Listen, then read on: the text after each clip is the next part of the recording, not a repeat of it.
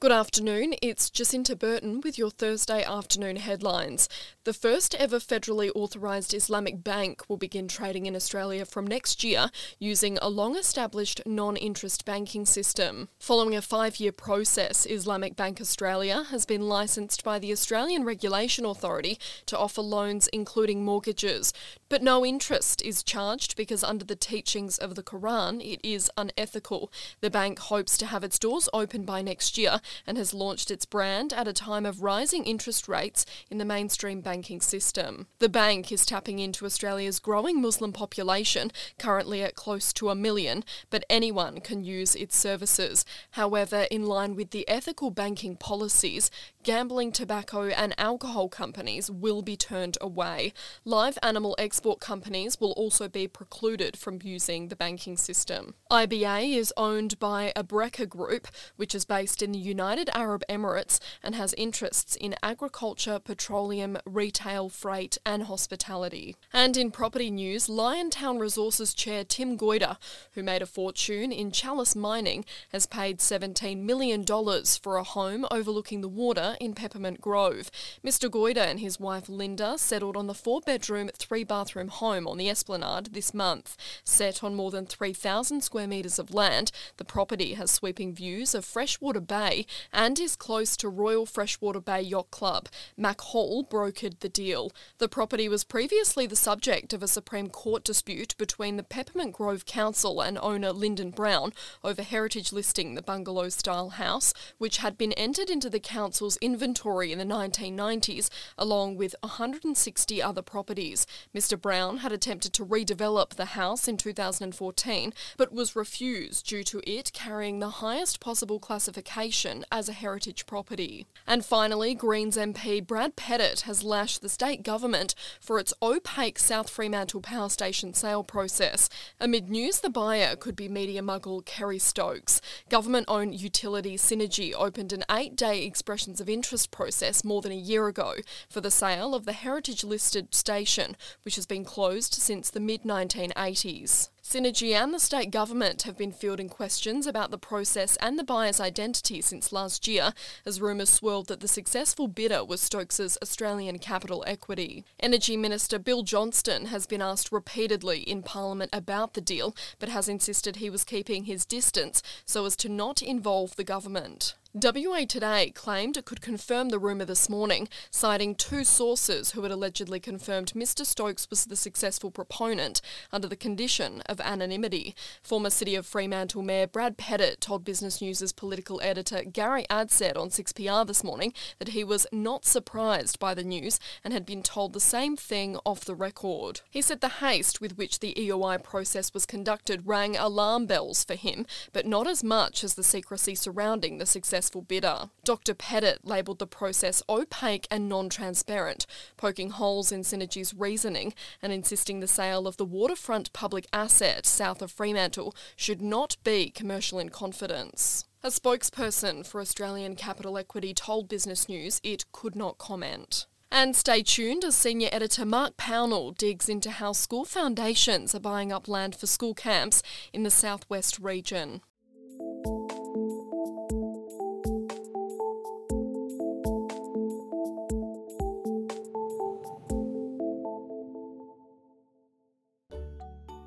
We understand that business relies on being informed. That's why Business News is your most reliable source of news, industry insights, and business connections. To stay fully informed, we encourage you to subscribe to our emails, flick through our magazine, and visit businessnews.com.au for daily news updates. It's the best way to ensure you have the information you need to be future ready. Business News. More news, more insights, more connections.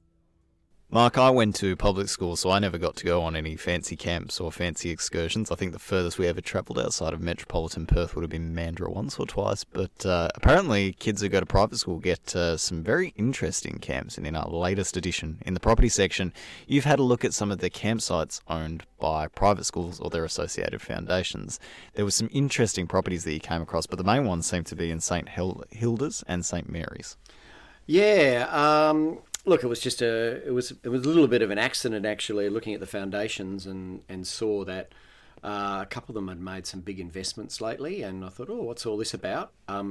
So you're right, it's actually, at this moment in time, it's been the girls' schools that have invested in that. And, like there's kind of like 6 or 7 or 8 major girls' schools, and the same with the boys in town. Obviously, there's a lot of other big schools on the private sector, but there's those sort of top ones that charge the high fees and probably can afford this stuff. The first one I stumbled across was actually down Metro Cup, so down over Mugger River Way, which was St Mary's, and they had already had, back in the mid 2000s, had purchased a bit of land down there, decent size, 40 hectares or so, of which they had a camp on, a reasonably fancy camp, but it is actually, I think, camping. Like, I think it's permanent tents and the like. That's my understanding. And maybe a bit of other more decent infrastructure. And they have recently, through the foundation, acquired the neighbours' land, for a bit under a couple of $1 million. And that gave them 80 hectares, which is pretty big piece of land down there in anyone's language. And not dissimilar to some of the boys' schools that have got those kind of holdings. And then, whilst I was sort of then in that mood of looking around, the other one, which was a bit more recent than that, is St Hilda's, which you mentioned. And they had bought a much smaller piece of land around near Pemberton. They'd paid, 1.6 million, I think.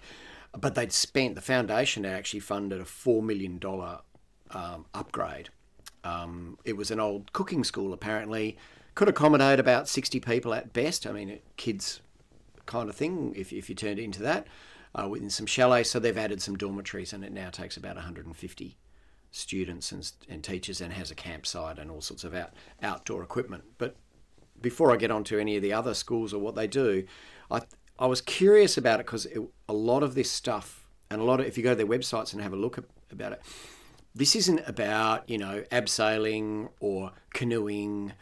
It's the tradition of a school camp was get out there, get these kids out there and get them exposed to the outdoors, get them out of their comfort zone, and, maybe see who the leaders are, and, take them out of a school setting and a classroom setting. I guess that hasn't changed to some degree, but there does seem to be a much greater integration with their curriculum. And so there's much more about retreats that involve music or art or, in fact, St Hilda said they've got a cooking technology or food technology course, and they want to go down and do stuff with local food and hospitality groups. And also this well-being stuff. And, Jordan, you're probably familiar, a lot of these schools have put in well-being centres. So this is the extension of that. So I think there's a bit of a change-up, and also making these regional, what they're calling almost regional campuses, as being something that's used all the year round or more regularly during the year, rather than just for the grade 7 camp and the year 8 camp and the year 9 camp. Of course, we're talking about the girls' schools here and those notable transactions of late, but talking about the boys' schools here, how prolific are they, or how prevalent are they amongst the boys' schools? So you said Hale? Yeah, the top boys' schools the majority of them have a camp, and in fact, again, I think it's historically they were just ahead of the girls' schools doing that. It was obviously more of a boy thing, and I suspect if you go and look back, they probably came from when they're having cadets and they needed a camp for their cadets. That would be my expectation. So I think Christchurch and Trinity and one of the others are right there, down what they call the Nanga Bush Camp kind of area down there in Dwellingup and quite close to that. Wesley has one up at Bullsbrook. So they're quite close to the CBD they're almost on the fringe of the CBD now. Or not CBD, but the Perth metropolitan area.